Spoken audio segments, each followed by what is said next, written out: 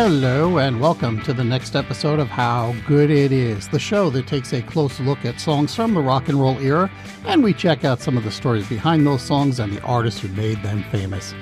My name is Claude Call, and it's the show's third birthday this week. Happy birthday to us. Remember to check out the website, howgooditis.com, and the Twitter and the Instagram, and of course the Facebook page, which can be found over at facebook.com/howgooditis.pod. And if you can swing it, please consider supporting the show as a patron. You can click the button on the website or point your browser over to patreon.com/howgooditis. For just $5 a month, you are getting the weekly newsletter penned by yours truly, with the week's music news, a dash of my opinions, and the history calendar. Plus, it's a quick 5-minute read, so not too shabby. Today's trivia question came to me, I gotta admit, rather by surprise, and I'm not sure if I'm framing it the best way for you, but let's have at it. What do Michael Jackson and Billy Crystal have in common? They have an interesting musical connection, and I invite you to figure it out. I will have the answer to that at the end of the show. And just like last week, this week's show was the result of a request by a friend of the show and patron, Jeremiah Coughlin, who has been bugging me for a while to cover a Meat Loaf song. And it was his anniversary this past week as I'm recording this, so I can't let the guy down. Or can I? Let's find out. Let me tell you something about the Bat Outta Hell album. I was in high school the year it was released, and while it has sold about 41 million copies worldwide, I'm pretty sure that about 20 million of them were purchased by the Kings Park High School class of 1981, because that thing was absolutely everywhere for a while. Our school held a lot of dance nights as class fundraisers, and one of the highlights of those events was the DJ firing up Paradise by the Dashboard Light, while a couple of students would lip-sync the song in the middle of a big circle. I would not be surprised if school administrators just kind of gave up and started handing out copies of the record to new enrollees. Ah, the memories. Bat Outta Hell was born from the ashes of a musical called Neverland, which was a futuristic rock opera based on Peter Pan. Neverland was a workshop that Jim Steinman had created in 1974 and which had been performed at the Kennedy Center Music Theater Lab just a couple of years later. Steinman and Meat Loaf were touring with the National Lampoon show around that time, and they pulled 3 songs from Neverland that they thought were especially good, and they began to develop them as part of a longer set of songs that they hoped to turn into an album. Those songs were Bat Outta Hell, Heaven Can Wait, and a song called The Formation of the Pack, which eventually became All Revved Up and No Place to Go. But we're not talking about those guys, so let's move on. Bat Outta Hell, by the way, the opening track, that was Steinman's attempt to write an extreme splatter platter. And if you've heard some of this show's recent episodes, you know that a splatter platter is one of those songs, like Leader of the Pack, where some youngster dies an untimely death, usually in an auto accident. And Steinman has acknowledged that the next track, You Took the Words Right Out of My Mouth, is basically the chords from The Who's Baba O'Reilly with a Phil Spector melody overlay. That spoken word introduction to the song, the whole On a Hot Summer Night bit, comes from Neverland. It was specifically a set of wedding vows. Yeah. And in fact, when Bat Outta Hell became a Broadway musical, it was again used exactly that same way. All right, let's zero in on Paradise, shall we? About half the songs on the album, 3 out of the 7, are basically about a teenager's view of life and sex, including unrealistic views of romance mixed with strong physical urges.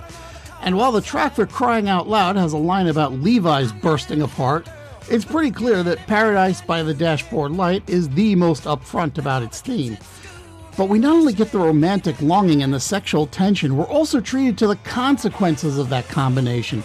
Steinman has said that he wanted to write a car sex song in which everything goes horribly in the end, and that's pretty much exactly what happens here. One of the backup singers on the album was Ellen Foley, who had worked with Steinman and Meat Loaf on the National Lampoon tour, but most people remember her today as the public defender on the TV show Night Court during that program's second season before Marky Post took over the role permanently. At any rate, Foley was tapped to take on the female portion of the song.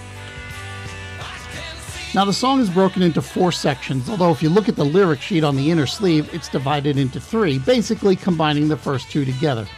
But I'm going to separate these two for our purposes today.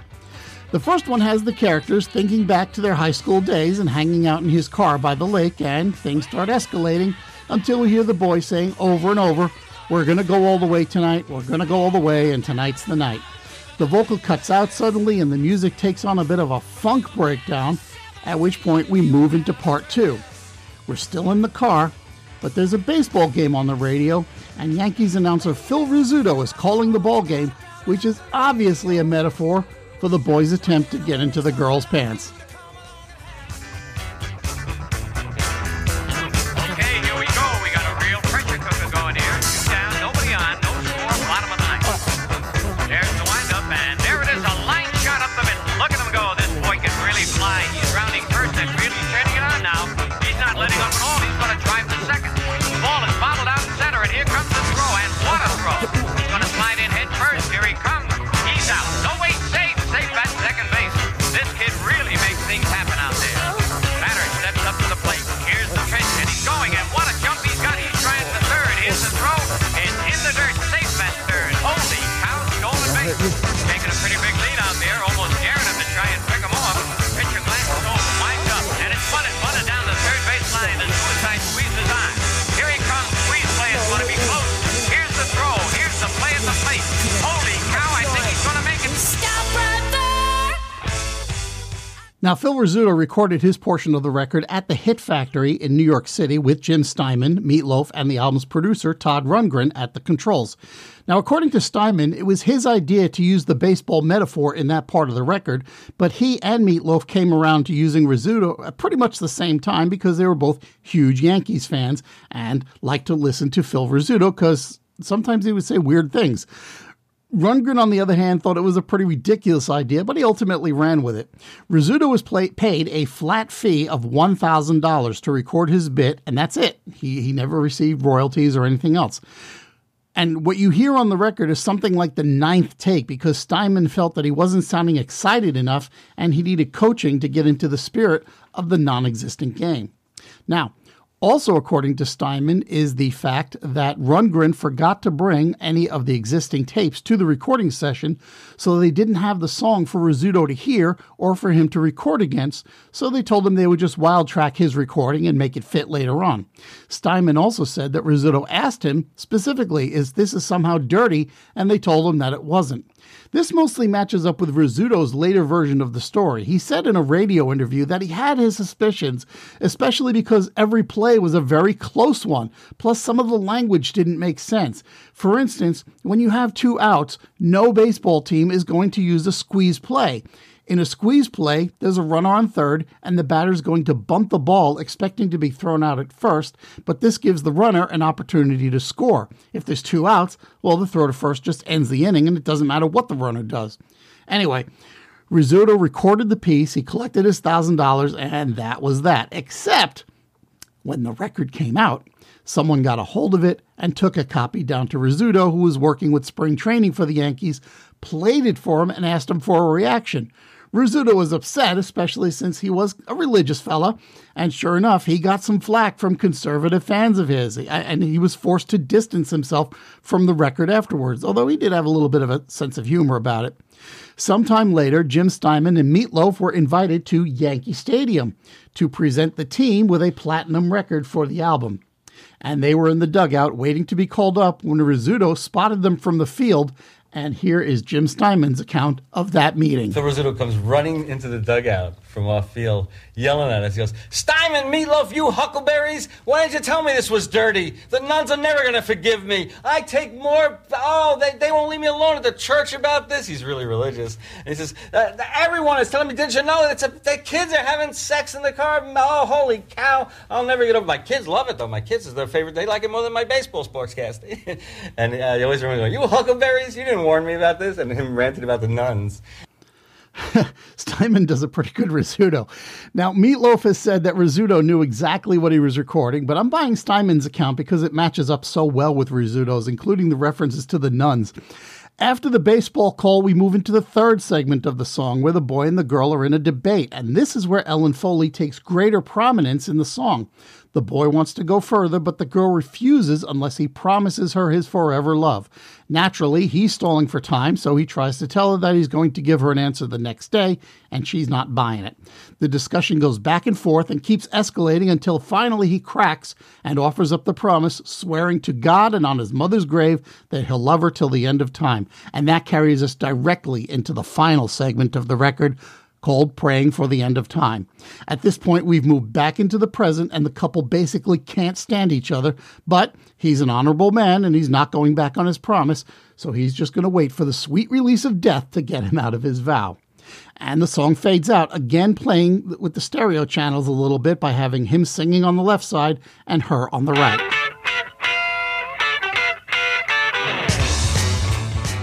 There are 3 versions of the song out there. The full album length is 8 minutes and 28 seconds, but on the 45 it appears almost in its entirety, fading out almost immediately after Meat Loaf sings So I Can End My Time With You.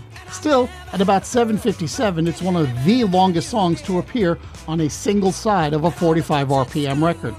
And then in some countries, the song is cut down to about 5.5 minutes, which would also include the entire baseball segment being cut out. Now, before I move on from the recording of the record, it is worth noting that there are a few prominent musicians on this song. I noted before that Todd Rundgren produced the entire album, but he also provided some backup singing and guitar work on this track. That's Edgar Winter playing the saxophone. He's kind of buried in the mix, but he's in there. Roy Bittan did all the keyboard work, and that's definitely worth noting because there's an organ in the mix that's doing a lot of heavy lifting. And I would call that the stealth MVP of this record, making the whole thing just a little bit more soap operatic. Bittan, you might recall, is a member of Bruce Springsteen's E Street Band, as is Max Weinberg, who did the drumming on this record. So it's small wonder that the album's overall sound was compared to that of Springsteen's work, and Rundgren has admitted that the songs Jungle Land and Thunder Road might have influenced him a bit, but Rundgren has also suggested that at the time, he viewed the project as almost like a parody of Springsteen because it was just so operatic and over the top. Now, Steinman and Meat Loaf had a tough time selling the album to a label, ultimately getting onto Cleveland International Records, which was a division of Epic. The problem was that everybody at Epic kind of hated it, so it was a minor miracle that they were able to talk the label into letting him make a video of the song. It's a simple performance clip, although the audience is nowhere to be seen. And then when you get to the Phil Rizzuto portion of the record, there are some clips of vintage baseball plays cut in and out. We see Carla DeVito lip-syncing the girl's part to Ellen Foley's vocals because by that time Ellen Foley had other commitments and had moved on. And DeVito would usually be the onstage performer for the song anyway. But the fact is, the video is very effective, and for a couple of reasons. First, Meat Loaf was an actor first and a musician second, and so he had a great way of playing to the camera when he needed to. The other thing that made it successful, though, was that he managed to market the video in a very clever way. Remember, this was 1977 and MTV wasn't a thing yet. Meat Loaf convinced movie theaters to run 35mm prints of the film before the midnight showings of the Rocky Horror Picture Show, which was starting to take on cult status and in which Meat Loaf had appeared as Eddie. Today, those prints are extremely rare and only a few of them are still in playable condition. At any rate, the video proved to be popular enough that it managed to get decent airplay on MTV just a couple of years after the record's release. Now here's the part that most people forget. The song peaked at number 39 on the Billboard Hot 100 chart, partly because it was classified as a novelty record. In Belgium, the song went to number 2 and it stayed there for 5 weeks, held out of the top spot the entire time by the Village People's YMCA. And I'm a little bit sorry that I didn't mention that when I talk about that song back in episode 80. But in the Netherlands, the Netherlands! The song became Meat Loaf's biggest hit, making it all the way to number 1 by the end of 1978, and then it became a hit all over again 10 years later in 1988. And in the UK, the song, although it's well known, didn't chart at all at the time. But when rock stations over there do special top 3,000 of all time, Paradise by the Dashboard Light is consistently somewhere in the top 30. Now, I don't know of any serious covers of the song, although it was used in the TV show Glee, but it has been used a couple of times in commercials. In 2003, General Motors used the song to promote a 24-hour test drive campaign called Sleep on It. But the slightly crazier one is from 2008 when the song was reworked to sell AT&T's Go phone. The ad involves Meatloaf himself as a father whose son has asked for this specific phone. Partway through, you're going to hear a female voice, and that would be Tiffany Darwish, usually just known as Tiffany, pop star from the late 1980s. And while you have to see the video for yourself, I'm going to play part of it here. This was a 90-second commercial, and I'm only playing about the first minute. Dad, I want a Go phone. Let me sleep on it. It has unlimited talk and text. Let me sleep on it. And no surprise bill. I can't take it any longer. Son, I'm crazy. You ask about the Go phone every night and day. As long as there's no surprise bills to pay, we're gonna go get you a Go phone today. I love you to the end of time. I swear I love you to the end of time. Then we'll go and get you a Go phone tonight, and we'll see paradise by the Go phone night. Yeah! Alright, it felt so good, it never felt so right. Gonna get my son a Go phone tonight. Never felt so good, it never felt so right. Gonna get my son a Go phone tonight. It never felt so good. I think I'm gonna have to link that commercial that in at the website, because you have to.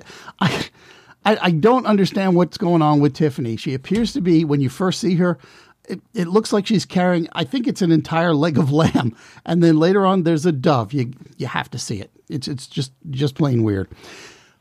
And now it is time to answer today's trivia question. Back on page 2, I asked you what Michael Jackson and Billy Crystal have in common musically. This is, I'll admit, a tenuous connection, but the answer is composer Rod Temperton. If you remember all the way back to episode 15, then you remember that Temperton was the composer of Jackson's biggest single, Thriller, from 1982.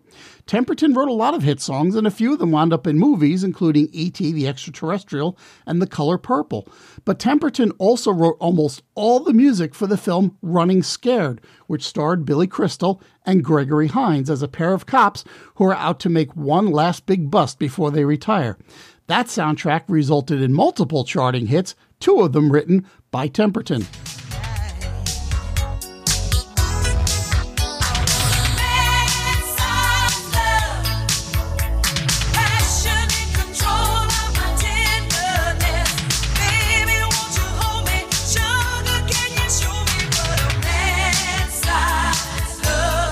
This is the first one, Man-Sized Love by Climax. The video for this song features the band at a drive-in theater, and Running Scared is the film that they're there to see. At the end of the video, it's actually edited to look as though Climax is performing in the movie itself, with the band performing in a corner of a bar that's designed to look like the one in the film, and then it's interspersed with shots from the film that take place in the bar. I'll be waiting here, longing for the magic.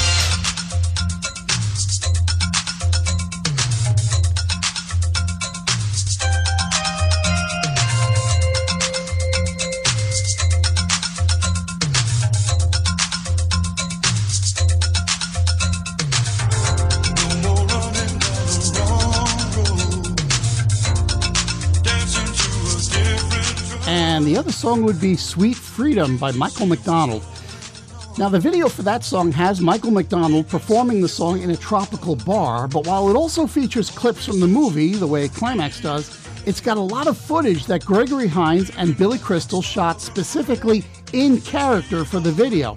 So first it opens with the characters reading postcards from Michael McDonald, and then all of a sudden they're down in Key West dancing and clowning around with the bar patrons and singing backups for McDonald. So Billy Crystal and Gregory Hines, if you want to be more specific, are tied to Michael Jackson in that they appear in videos for hit songs written by Rod Temperton. And all of this came about because I was watching Running Scared the other night for maybe the 100th time, and I suddenly recognized Temperton's name appearing in those opening credits.